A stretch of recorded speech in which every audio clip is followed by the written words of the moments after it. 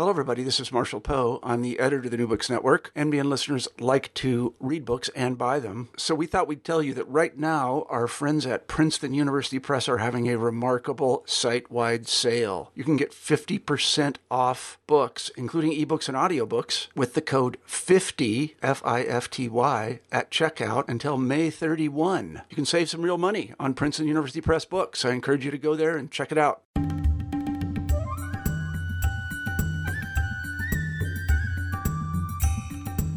Hello, everyone, and welcome to New Books in South Asian Studies, a podcast channel on the New Books Network. I'm Sneha Navarapu, one of the hosts of this channel. Today we have with us Mallika Kaur, whose book Faith, Gender and Activism in the Punjab Conflict, The Wheat Fields Still Whisper, was published by Palgrave Macmillan in 2019. Mallika is a lawyer, writer, and is currently a lecturer at UC Berkeley School of Law. Welcome, Mallika, to the show. Thank you. Thanks so much, Sneha. So, Mallika, let's start this off with you telling us a little bit about yourself, perhaps how you became a lawyer and your areas of specialization or something. Yeah, sure. So I am a writer, a lawyer, and a teacher. And in all of this, I've always focused on international human rights work, particularly on gender and minority issues. And this was really necessitated by the fact that I grew up in Punjab as a young girl, as a young woman, and as a young Sikh girl. And this was in Punjab in the 80s and 90s. And we're talking about Punjab on the Indian side. Punjab is divided between India and Pakistan since 1947. And growing up at a time when Punjab was seeing spirals of violence that were really cementing intergenerational trauma, and in lots of families were causing just till date unreparated losses. Having grown up in that context really is what gave rise to my interest in human rights. Law seemed like a natural, a possible tool. So that's really what how I ended up with the legal, looking at law as a tool to use towards furthering international human rights. And then, the gender focus was really, again, something that, having grown up in a context, a South Asian context that is pervaded by patriarchy, and at every step, no matter what your class background, women, girls and women, their freedoms are curtailed. So I've always had a very personal desire to intervene, if at all possible and when possible, on issues of gender violence. So I have done, work ever since, both in Punjab and in other parts, in Kashmir and other parts of South Asia, on issues of conflict and post-conflict. But the gender focus is one that means there's plenty to do no matter where I find myself. So I'm currently in California. I work at a family law firm with victims of violence predominantly. And I also teach at UC Berkeley School of Law, and mostly on classes that are related to skills for future human rights activists and social justice lawyers. So that's really there are some, it feels like perhaps, and it sounds like, I'm sure that there are a lot of different things that I've ended up doing, but the through line there has really been human rights and gender justice. Wow, thank you. That's as someone who's read this book, I can see the reflections of your own expertise on these issues in the pages that you've so beautifully penned. I was wondering if you could share with our readers how this book emerged, how this project began. I ask this especially since there's such a clearly personal and political investment in this book. It would be great if we could get some sense of how it all began. Sure. The book is, as just right on the cover, you see 3 people on the books, and those are the human rights defenders around whose lives the book, the book developed. And so simply the book is about human rights defenders in Punjab during the deadliest years of conflict. So those who chose to, when they didn't need to, but chose to stand in the way of the oppression and the violence that had really silenced and paralyzed or even turned most others. But more philosophically, I think this book was conceived as a way to again intervene on fatalism. There's this common refrain, and I'll share the refrain I refer to in Punjab, and then I think this is actually true for South Asia and maybe beyond, that no one stands for or against anything, and there's this general kind of fatalism around what can citizens really do. There is a lack of confidence in what citizen activists can do as we pump more and more money and faith into larger organizations, and activism becomes more and more professionalized in our generation. It felt like there's a distance from the legacy that has come before us. And in Punjab's context, for me personally, it was very interesting. The way our history is told is that Sikhs and those who stood up to oppression, stood up against, starting with the very first Sikh Guru, went to jail for standing against the Mughal ruler. So these are things that have been lionized in our history for generations. And then suddenly we have the late 70s onwards, which were years that became just talked about in euphemisms and referred to more like those days, or in Punjabi it's una dina vich, so it's just like in those days, and just people won't say too much more, not especially if they don't know what the politics of the person sitting across from them is. And this idea of Sikhs being lionized was also something that I did all of my schooling till college in Chandigarh, the capital of Punjab. And I think this general, even in history books, Indian history books, Sikhs are lionized through the British times, through the partition of India, even that's not called partition. Even in Punjab, it's celebrated officially as Independence Day, but it was the time when Punjab was brutally partitioned between the two current nation states. But it was always this, wow, Sikhs stand up for so much, and then it switches. And in the 70s and 80s, there's this criminalization.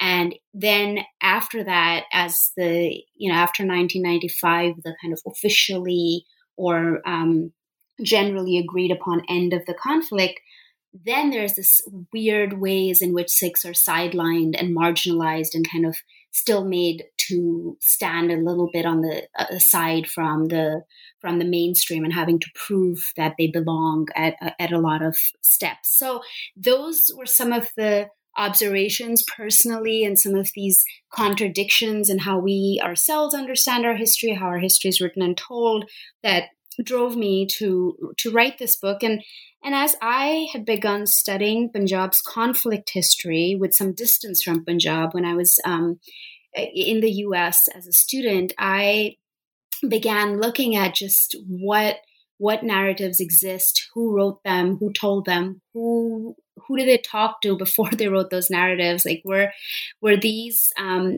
actually filling those white spaces in the newspaper items from those years where just a lot was left to imagination and hardly anything in terms of details about human rights issues was actually discussed. And I felt there was a real dearth of voices that embraced all the complexity that any conflict brings about, and the Punjab conflict is no exception. So this book now, the way it reads, and thank you for closely reading it, it is about human rights defenders, not just the three on the cover, but the countless human rights defenders and others and survivors of human rights abuses whom these protagonists invoke in telling a collective history of Punjab. And I'm really fascinated by this idea that even though we keep, now it's like, oh, nobody stands for anything, we've missed or often not spoken about when it comes to the conflict years, the several people who did stand in the way of oppression and saved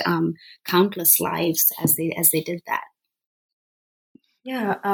As somebody who, and we've talked about this before, but as someone who grew up in the southern states of India, when I was reading this, I was actually a little bit ashamed of knowing so little about such a long conflict and such a deep conflict, and just it was very strange to me that we live and inhabit the same country in a sense, but it's just several worlds apart from one another. And yeah, like there are some things about Punjab and the conflict that have stuck out in history, and purposely so, of course. But this was very enlightening for someone like me to encounter personally. Mm-hmm. Yeah. No, thank you. Thank you for sharing that. I think, I mentioned this right in the first chapter that there are it's kind of pitted as two sides of the conflict. Like, there's the official story, the government story that, this one extremist leader took advantage of economic and other hardships in Punjab and just really used religion as a tool to turn people towards extremism. And the government had to do something, especially because Pakistan was also, which is always, especially for a border state like Punjab. And invoking Pakistan is always something that it happens whenever there's any sort of unrest. So there's that official government story. And I think that government story somehow, despite at that time in the 80s, and especially when everything erupted in 1984, when Punjab was under military rule and just attacked in ferocious ways, that somehow narrative permeated across India despite international coverage and attention that, Punjab had to be contained. So there's that narrative. And then there's this opposing side of the story, supposedly, which is about how Sikh power and pride had been attacked since the partition of Punjab, and that over time, these were genuine grievances that became a reason for it became a reason for a leader rising up and raising these issues more loudly. And then after his own murder, how it became a militancy. And these stories too, this supposed other side, these stories emerged and have in some ways been recorded much more in the diaspora outside of Punjab, in the diaspora worldwide, where people felt the freedom to speak. But I have found that both sides of the story very often are entirely violence-centric, in a way that it's all about the combatants, the government, the state combatants, the police officers, who was in charge, who wasn't, what did they do, the army officers, etc. And on the other hand, who were the big militants? Like, when did they die? How many people did they take down dying? Like, there's this obsession on both sides with violence, which is not just when it comes to Punjab. I mean, we are riveted and completely obsessed with violence as a human race. And so this book is really also this ask and hope that we shift that attention and our collective understanding a little bit and be fascinated more by everyday people and citizen activists who really believe that there isn't a romanticism in resistance, that resistance has to also be within a framework that is a rights framework, and that it has to be something that we take up just as our duty, not as something that necessarily we're getting paid for or getting or doing safely or doing in a way that doesn't interrupt our daily lives. Yeah, I mean, this the theme that I kept going back to when I was reading your book was it's not just resistance but also resilience, right? And how gendered this resilience was in a way, like all these invisible women in their capacity as mothers, sisters, daughters were doing a lot of the work of keeping perhaps a community strong and resilient. That definitely came through. If as a reader I might comment, your intention was I think very clear in the pages, and that was very helpful to rewrite the way we look at a conflict. But before we go into more detail and perhaps speak more concretely about some of the things that you'd talked about in your book, I was very struck by the way you've organized the staggering amount of data and information and stories that you've gathered over many years. And there are two timelines that crisscross through the book, and each chapter first takes us down one story and then does this very interesting multi-layering of different time periods. And I was hoping that, I mean, I know you'll be more articulate in explaining the logic behind the way you've structured time in this book, and if you could share with our listeners some of that. Sure. one of the challenges, and people say the first book you ever write is the hardest one, but really the reason this book took me the number of years it took me is not just that the topic was so close to my heart and questions I'd grown up with and all of that. It was also because I didn't go in with an agenda or outline of, I'm going to do these 10 interviews and I'll be able to plug them in under such and such themes. I didn't even know if it would end up as a book ever. I was just interested in recording a lot of voices of people.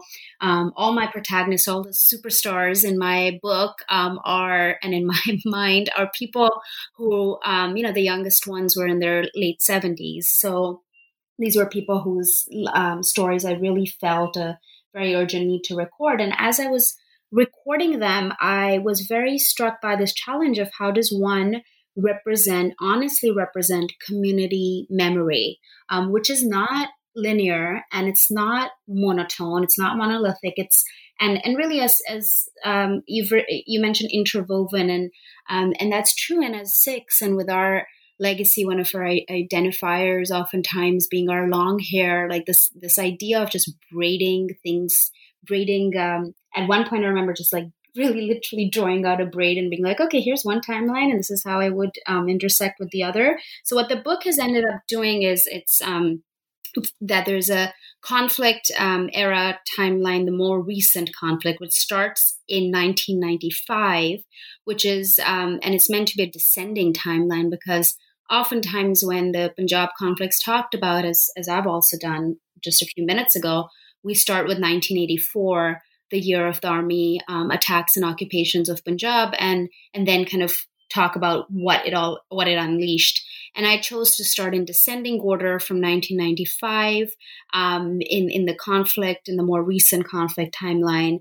And then each chapter has an interwoven section, this interlude of much earlier history, which actually starts in 1839, which is the year of transition from Sikh rule under Maharaja Ranjit Singh to British colonial rule, and Punjab really ended up being the 10 years after the Maharaja died. Punjab fell to British colonial rule and became the last kingdom to be absorbed by the colonials.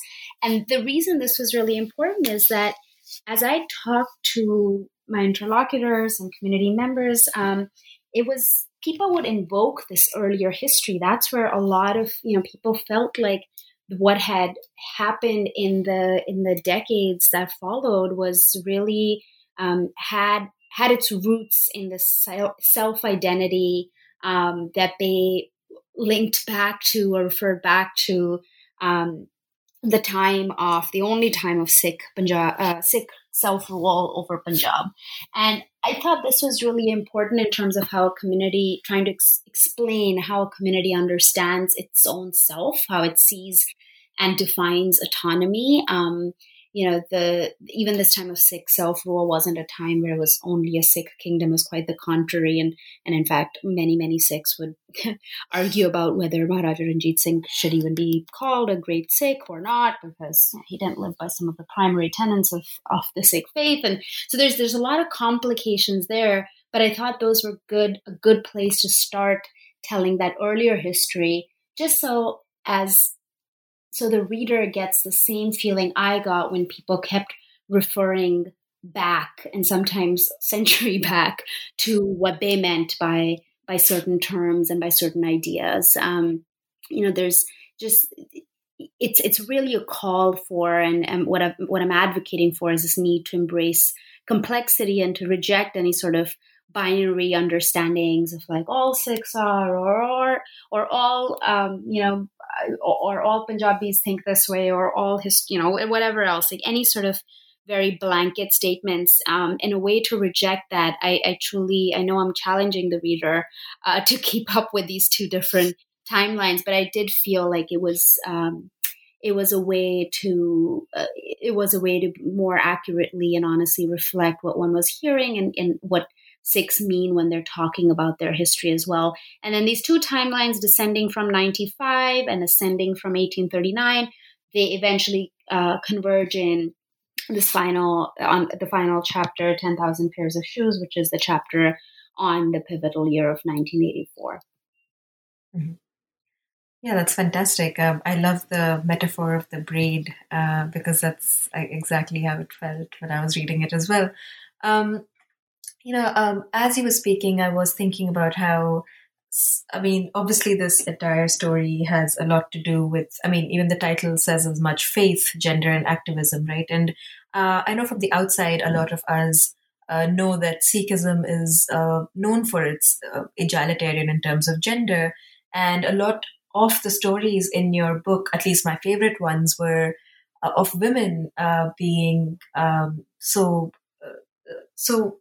resilient in keeping together the health of the community almost. And I was wondering what it is about Sikh religious culture, and if you could say a little more about how that may have affected the way these women saw themselves and their responsibility and role in within the family and also in what we understand as the public sphere. Yeah, sure.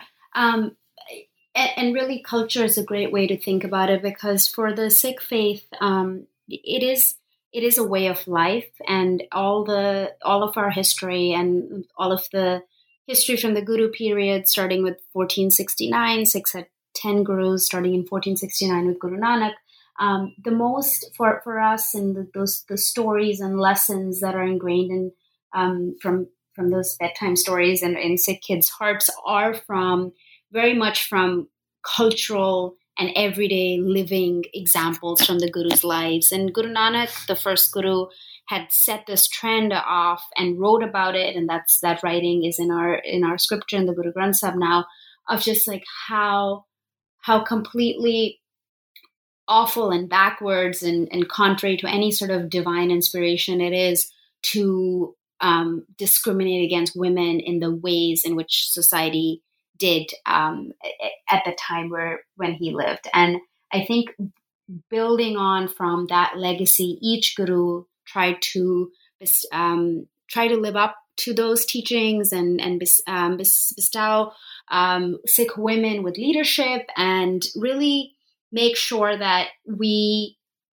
felt that kind of divine connection as Sikh women. And it wasn't just something that we, were thought of lesser than or unable to relate to, etc. But what has happened over time, and this really, I should say, culminated in 1699, what happened with the 10th Guru, Guru Gobind Singh, and giving all Sikh women the common last name of Kaur, which is the name I use as well. It's not the name I grew up using, but I did legally change my name at some point. And because over time, so first he gave this common name Kaur to Sikh women and Singh to Sikh men, really as a clear marker of equality between people, because they were also not just fighting against sexism, but also casteism, which is deep-seated in South Asia, as it was then and it is now. So this idea of a collective and this idea of a name that stays with you pre-marriage, post-marriage, and builds a camaraderie, sisterhood, brotherhood, etc., was really a beautiful, radical idea of giving people, it was really a return of power to the people. And over time, of course, the same culture that the gurus had resisted, it's a very strong culture, and patriarchy and casteism and all of that is extremely embedded in South Asia. So since Sikhs have largely lived in South Asia, and that's where the religion and the faith or the way of life has evolved over time, over the centuries, there has been regression. That's really the only way to think that, most of us think about it, that the gurus centuries ago set these standards. And now today we're at a place where, yes, the teachings may be very egalitarian, but a lot of people worry about how the practice has gone off on a trajectory that was never meant to be. So that is, while that is true, and while as somebody who works on issues of intimate partner violence and other symptoms of patriarchy like sex-selective abortions, I recognize all of those deep issues in our families, in our homes, in our community.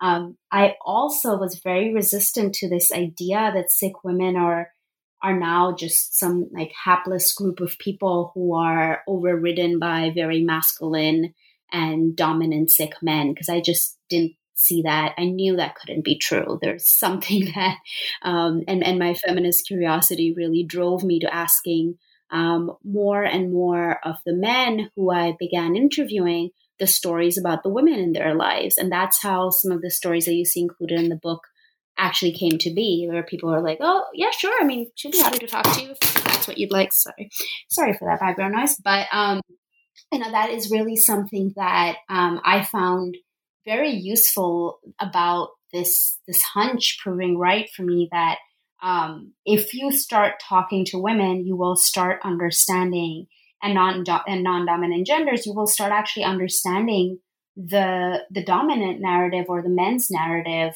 and the male point of view much more and much deeper.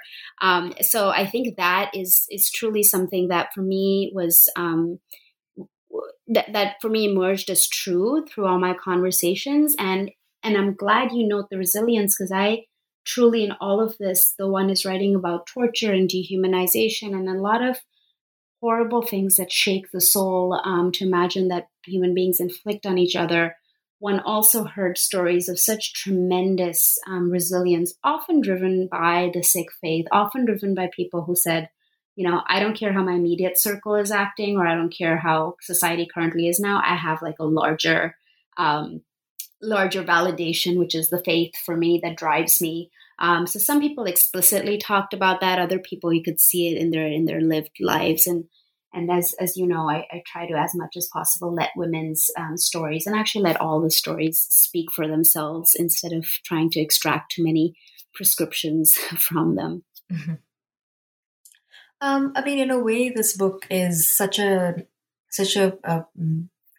archive of, precisely because you're looking at oral histories, it's such an archive of a community's memory of the way things panned out. And I know that there were very difficult moments to talk about, and there were, as you put it, there were silences in public discourse about certain things that happened, but there were also silences within the community itself. Silences in the form of, say, missing bodies that just disappeared overnight. And there was so much violence, as you have covered in your book. And I was just curious about how you got people to talk about these really difficult encounters. How did they relive these moments? Was it in any sense cathartic, or was it difficult for people to start talking about it? Yeah, this book would not have at all been possible without people really opening their hearts and traveling back in time with me. I think one of the disservices, we do many disservices to disenfranchised communities or communities that are criminalized and under attack, but one of the disservices for sure is assuming that people don't want to speak about things or certain things, right? There's, I think, instead of asking if the questions are being posed in the right way, if the context is being explained, if the people doing the asking are being transparent and approachable and trauma-centered, instead of focusing on that, and I mean that in a much deeper way than like some sort of checklist, but we really begin to say, oh, the community doesn't want to talk about X. And usually for the Sikh community, oftentimes, especially, and including in a lot of recent writing, there is this assumption that the community does not want to talk about sexual abuse, for example, and does not want to talk about women being attacked and subjected to violence. And as I've mentioned in my very first chapter, one of the driving forces for me was, as I started thinking about recording the stories of women's experiences during conflict in South Asia, I was told by a man actually of South Asian descent, from a prominent foundation, that, if I wanted to do this work in Kashmir, maybe some people would talk to me, though he doesn't think that would happen. But his email basically said, in Punjab, there were no cases and no mentions even of rape against women related to the conflict.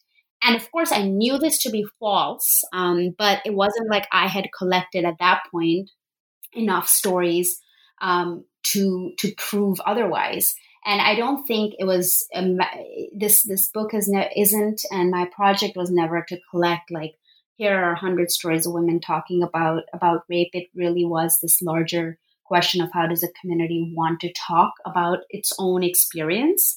And so I remained, coming to your question of how people responded, I remained very open to, because, what other position can one take? That really was that's really all I could be doing when I'm asking so much of people, is that when I remain very open to euphemisms and people choosing how they wish to describe certain things.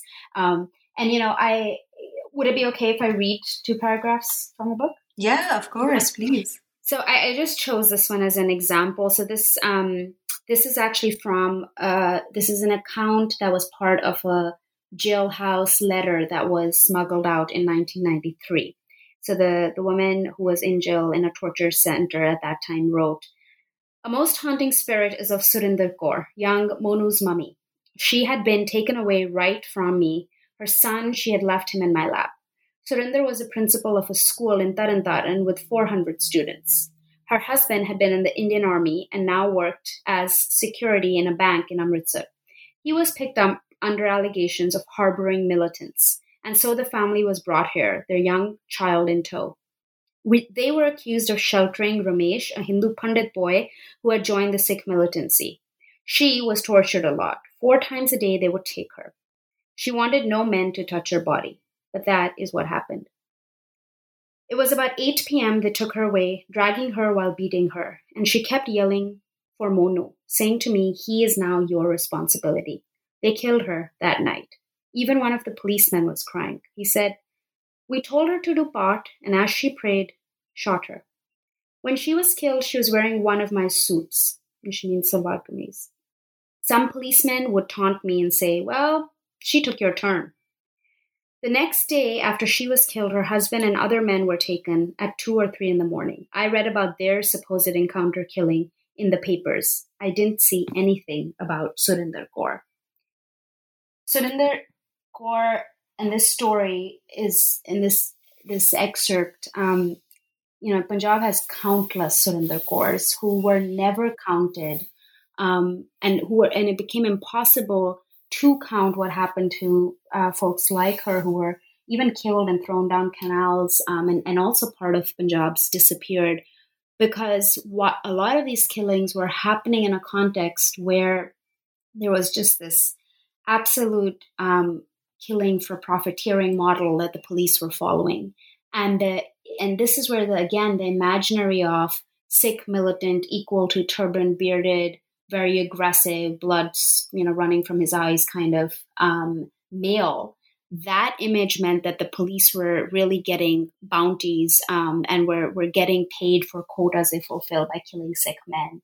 And this is one of those examples of, Surinder Kaur was killed, as were so many others picked up from her family or associated with her family, but she was never even named in those police reports that would come out at that time, like 6 militants killed today by our brave police force or whatever else. And this just gives, this is from the chapter titled Monu's Mummy, because there's a deeper and beautiful and link to the point of resilience that you made earlier story, where about how these 2 women in a torture center together, both of them, the woman writing this and Surinder Kaur, had their children, young boys with them. And they had made this promise of, whichever one of us survives, we'll take care of the other's child. Not only did the surviving woman, and this whole chapter goes through the fantastic reasons how and under what circumstances one woman did survive, not only did she look out for Monu, and the chapter also explains how she was separated from Monu and it became very difficult to find him, etc. She actually opened an orphanage with this legacy of Surinder Kaur in her mind, and that orphanage runs in Punjab even today. So I think we miss out so many of these stories because of the deeply gendered nature of the conflict, of how the violent, supposedly, agents were imagined at that time. And we just, this is an example of a woman actually picked up and taken to prison. And then there are countless examples, many in this book, of women who were championing the cases of those taken to prisons, right? So litigants in Punjab have been primarily women. Those who have glued and kept their families together have been women.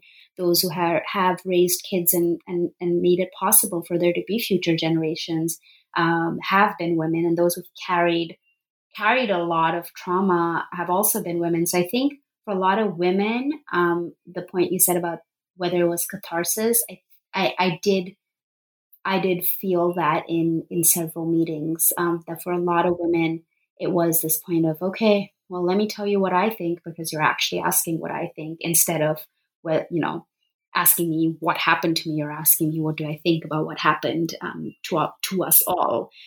So that really mattered. And, it might seem trite and funny and kind of off topic of the book, but as I began writing the book, for a long time, I had a little note with a Miles Davis quote on it, which is, "Don't play what's there, play what's not there." And I truly hope that the book reminds people that there's so much unspoken, just like with any conflict. And that doesn't mean it's because people never want to tell those stories. It just means we have to find ways to access them and have to have good reasons and explain those reasons and why we're accessing those stories or why we want to. Yeah, I mean, that's very beautifully put. I love that quote, and I'm going to remember that as I do my own work. That's really inspirational.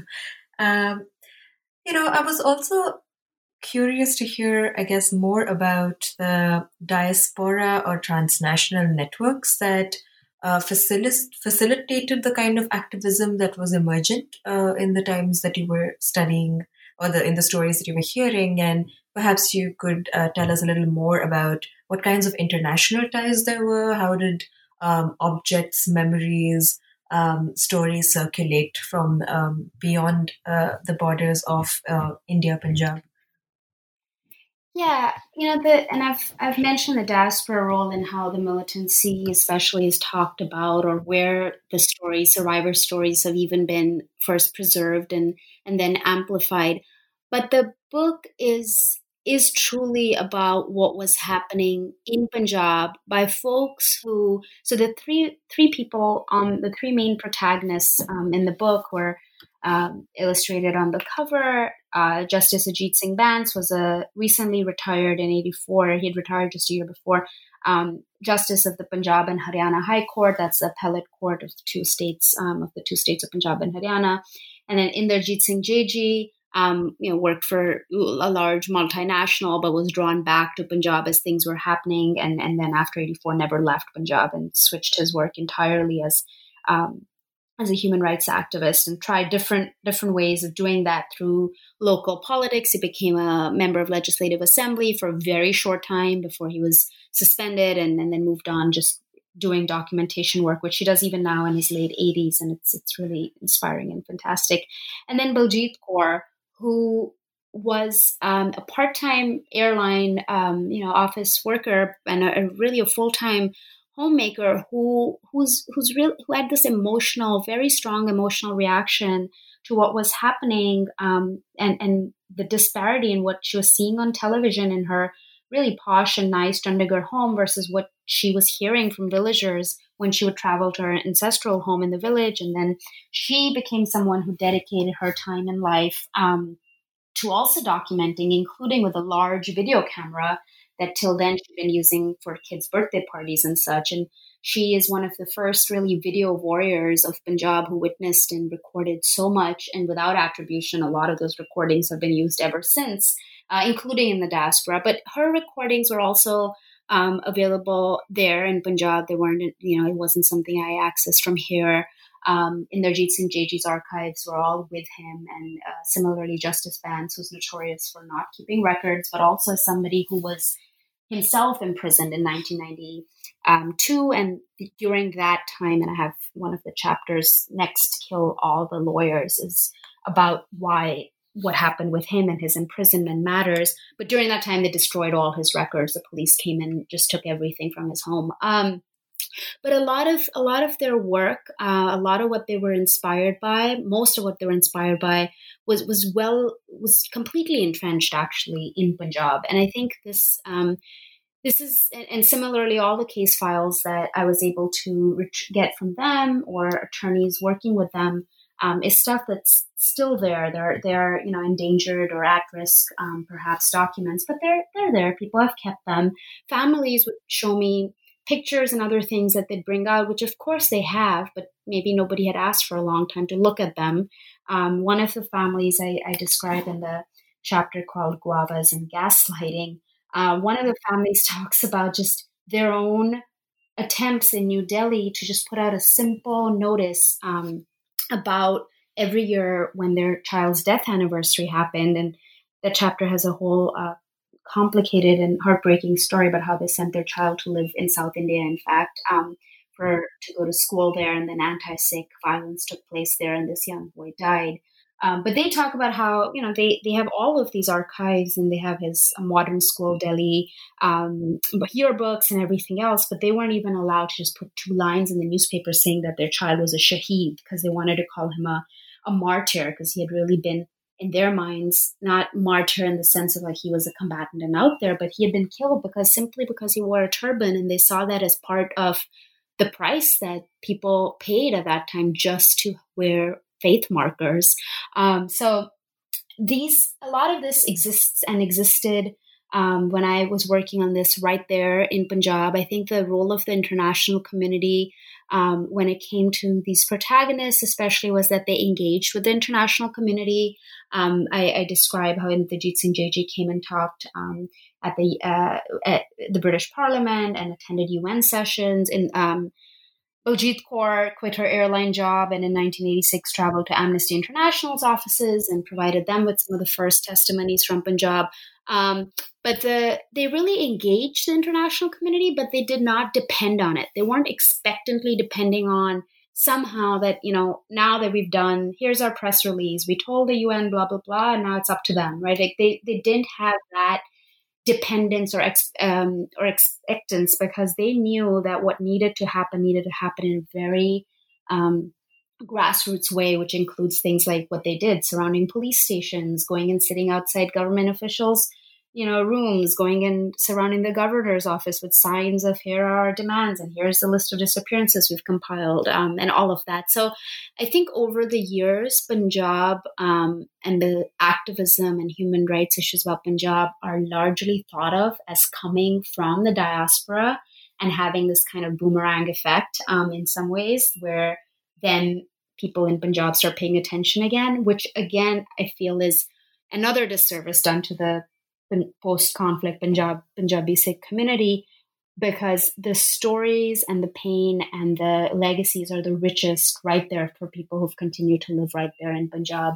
They also, however, continue to live in environments where talking about things can still feel very dangerous. And I think that's why a lot of in the diaspora, where people seem to enjoy, generally have enjoyed more freedom of speech and expression and press and everything, it's more obvious that people talk about it, but people talk about it in Punjab all the time as well. So, the book starts with me sitting in a village surrounded by a group of men, which is not unusual for the kind of work that I was doing here.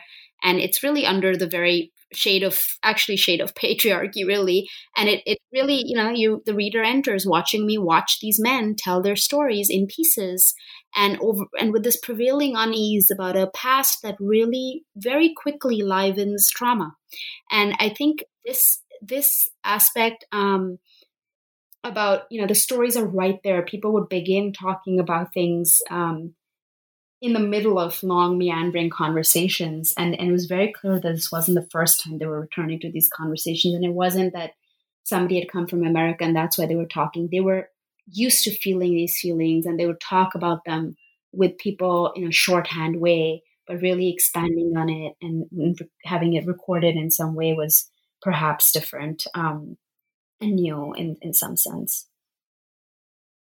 Okay. Yeah, thank you. That's really helpful to make sense of how they were perceiving the audience, I guess, of these stories. And I was also wondering, you'd mentioned that a lot of the litigation was done by women, and I was curious to know whether there are still initiatives and community activism even now that is trying to, I guess, um, bring out some of these forgotten narratives, bring justice to the survivors of the conflict, and what is happening right now.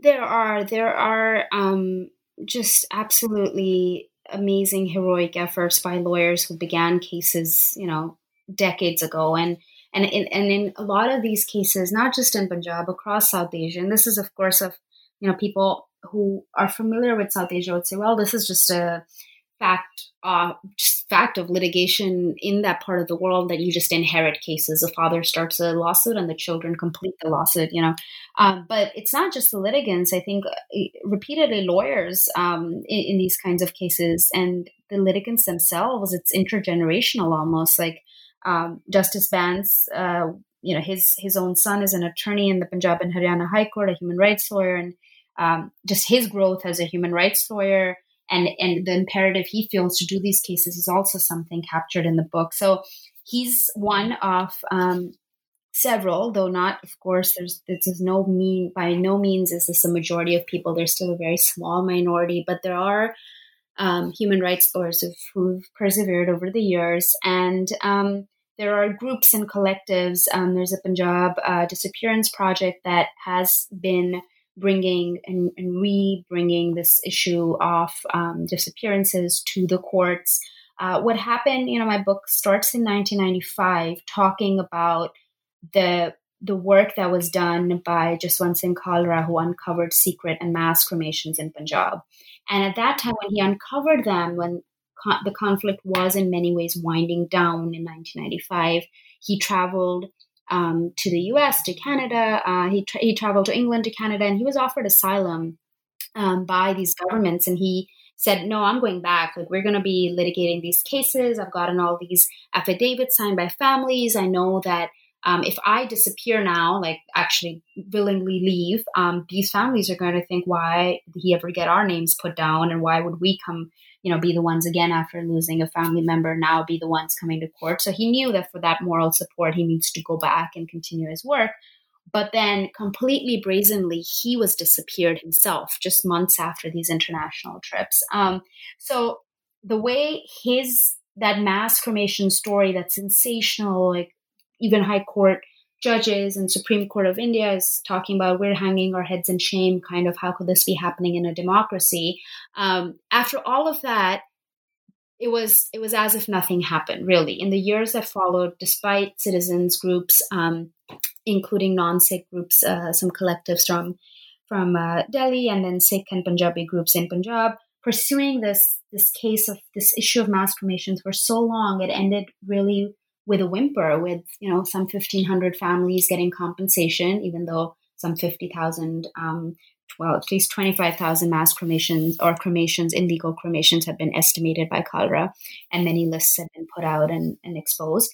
But 1,500 or so families get some monetary compensation, and there are no criminal convictions at all. So it's as if the courts, right, and the Supreme Court and the National Human Rights Commission of India that was involved in this work eventually, or in closing this chapter eventually, they accepted this idea of these were somehow murderless murders, right? Like, no one killed these people, like nobody's brought to account, nobody's named, nobody's brought to account by the courts. Oh, but here's some compensation because yes, we agree that they were illegally cremated, but like they were killed, but they were murdered. What about that? No, nothing about that.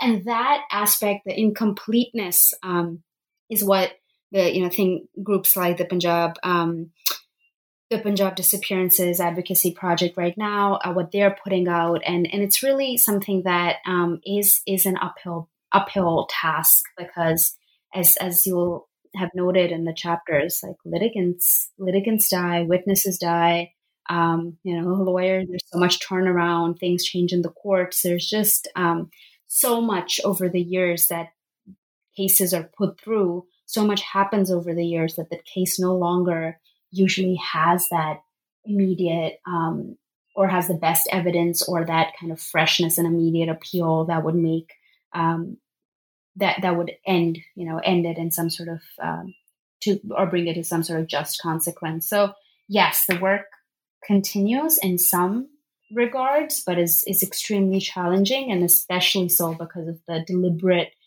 continuances that these cases have been put through. As you were speaking, I was also thinking, I was wondering how your work as a lawyer has evolved, I guess, after writing this book, and if you've been thinking about law more expansively after writing this book, or maybe law's limitations, I guess. Mm-hmm.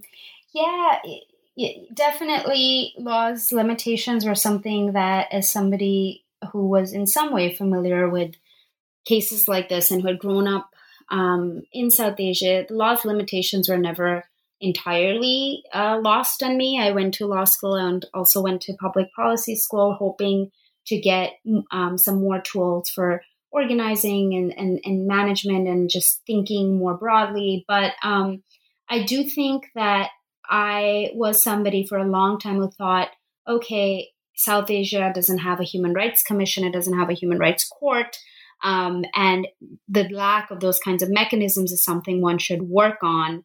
But over time, I started embracing the reality that we are talking about largely a culture, and this is just like societally, the leaning is against institutional when it comes to such emotional things such as pogroms based on faith and people being persecuted and made enemies within their own homes based on their political opinions. When it comes to these very emotional things, we're still talking about a society that's largely unmediated by institutions and feels quite unmediated by laws. And I became more and more interested in like everyday people's stories. Like we grew up with stories.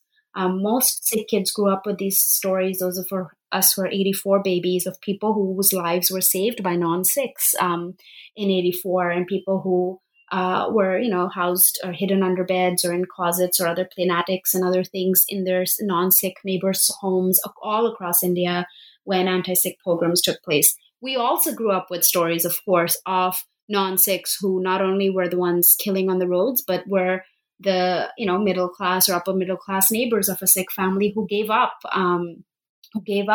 their neighbors and were just like, yeah, Sikhs deserve a beating, and by beating they meant like murders, mass murders. So with that, I always had this sense of curiosity around for South Asia, and that curiosity has become even stronger. How do we tell everyday stories to people who are going to make those split-second life-changing decisions, which are all the difference between harbor and harm for their neighbors? And like you mentioned, when you mentioned growing up in the South, and yes, supposedly all one country. Yeah, the way the maps have been drawn after 47. Here's India, and there's this very big project, and all of India soft power, and Bollywood tries to represent one country. But the deep diversity in the country, right? The 400 or so languages of the country, the fact that the foods that are delicacy in one part are intolerable in another part, and all of those things, right? That right. We all know that can be very beautiful, also means that there is a lot of opportunity for pitting people against each other. And that's really what Punjab became a blueprint for the future by very pernicious forces, which was, if you can find a minority on whom to pit all your problems, in that case, Indira Gandhi found the Sikhs, and you can just make them into the enemy community, then you can turn voter banks towards you just by seeming as the savior from enemy community, and truth be damned about, what else you're doing. And, in 2020, as we're talking, this model is in full force in India, and the targets are a different minority community, and Muslims in India are bearing, even during the shutdowns during coronavirus, we're seeing just Muslims in India bearing the brunt of this model of find a minority and pin all your problems on them to distract from the country's actual problems as a large, very diverse, largely very poor country. So I think Yeah, I may have forgotten where this question started from, but this is where I'm at. I think Punjab, this book is for these reasons, not just about Punjab and not just about South Asia to me either. I think, as a lawyer, right, like law and society and how they both influence each other and kind of are in this dance with each other, I think is very different in different societies. And so I think that part is what, for me, has become stronger and stronger over time. That feeling of we need to find what works towards these goals of human rights and equality for all, rather than saying, well, the law and legal systems and litigation works well in one culture, so necessarily that's the way to do it in another culture. I mean, we're right now seeing some of the Supreme Court's own lawyers talking about the complete silence in 2020, despite more digitization and more real-time reporting, much more than it would happen in Punjab, the complete silence in the face of quashing of civil liberties. So when that's a situation now, definitely going back to the 80s and 90s, it was very apparent that when things weren't even tweeted in real time, there was a huge disconnect. A court could say, sure, bring this person, habeas corpus petition, present them before us. And police officers are like, okay, good. That just means we have more time to kill him. Like they really responded. And sometimes they're on the record. And I have some of that in the book, even though this book is not based on perpetrator or defendant or accused's interviews. But I have some of that in here of just how blatant it was of, wow, sure, Supreme Court has its law and then we have ours, is kind of, and that's actually a direct quote in one of the chapters as well. So I think it's, in some ways I can be described as a little bit of a recovering and relapsing attorney, because I think I come back to it as in certain contexts where it can work, where there is a rule of law. It feels very important. And then even in the context of Punjab, when I see the work being done by tireless attorneys today, it does re-inspire me to engage and read those cases and feel like, okay, here, the law is a lesser violent form of dispute resolution. Let's try this, or let's put our eggs in this basket. And then other times it doesn't feel quite as well, thank you. We've taken up a lot of your time, and I don't mean to keep you around for longer. But before we end, I would be really interested to know what you're working on right now, and if you could tell us a little more about what we can expect. Right now we're talking April 2020 during the COVID shutdowns. It feels like an endless list of things to think and write about, but South Asia and elsewhere. But one of the things, a theme that runs in the book, you mentioned resilience. I've thought of it as trauma-centeredness, the way in which people actually choose to engage with the trauma of others while also having their own personal traumas. That's something I teach about and I train about, and I haven't written very much about that. I'm trying to consciously do a little bit more of that. But there is the other project that I hope you can expect from me, which is smaller, shorter stories, but using the vehicle of fiction. Because in this project over the years, I heard so much that could never be really reported as nonfiction. Some stuff that was very personal to people, family secrets, stories of domestic violence, stories that I had to respect and not tell at all in the book. And Cynthia Enloe, the amazing feminist author, talks about wars having their ending inside families. And that is just so true, I think, of what conflicts do. So I hope I'll be able to use fiction to kind of talk about some of the intrigues and secrets and other things that people did share, but that didn't make it into a nonfiction book. Though I'm told fiction writing requires, and I'm experiencing this, more space. You need more space and time. And between working, lawyering, teaching, and parenting a toddler, I'm not finding that space and time as much as I'd like to. But that's a very hopeful future project that I think would help kind of close the loop on some of the stories in my own brain and heart that are in the book as well. That's fantastic. And I look forward to reading that when it's out. All right, Mallika, thank you so much for joining us today. And this was such a wonderful conversation. I learned so much and I really loved your book. And I hope more people buy it and read it and learn from it just as I did. Thank you. Thank you so much, Sneha. I really appreciate it.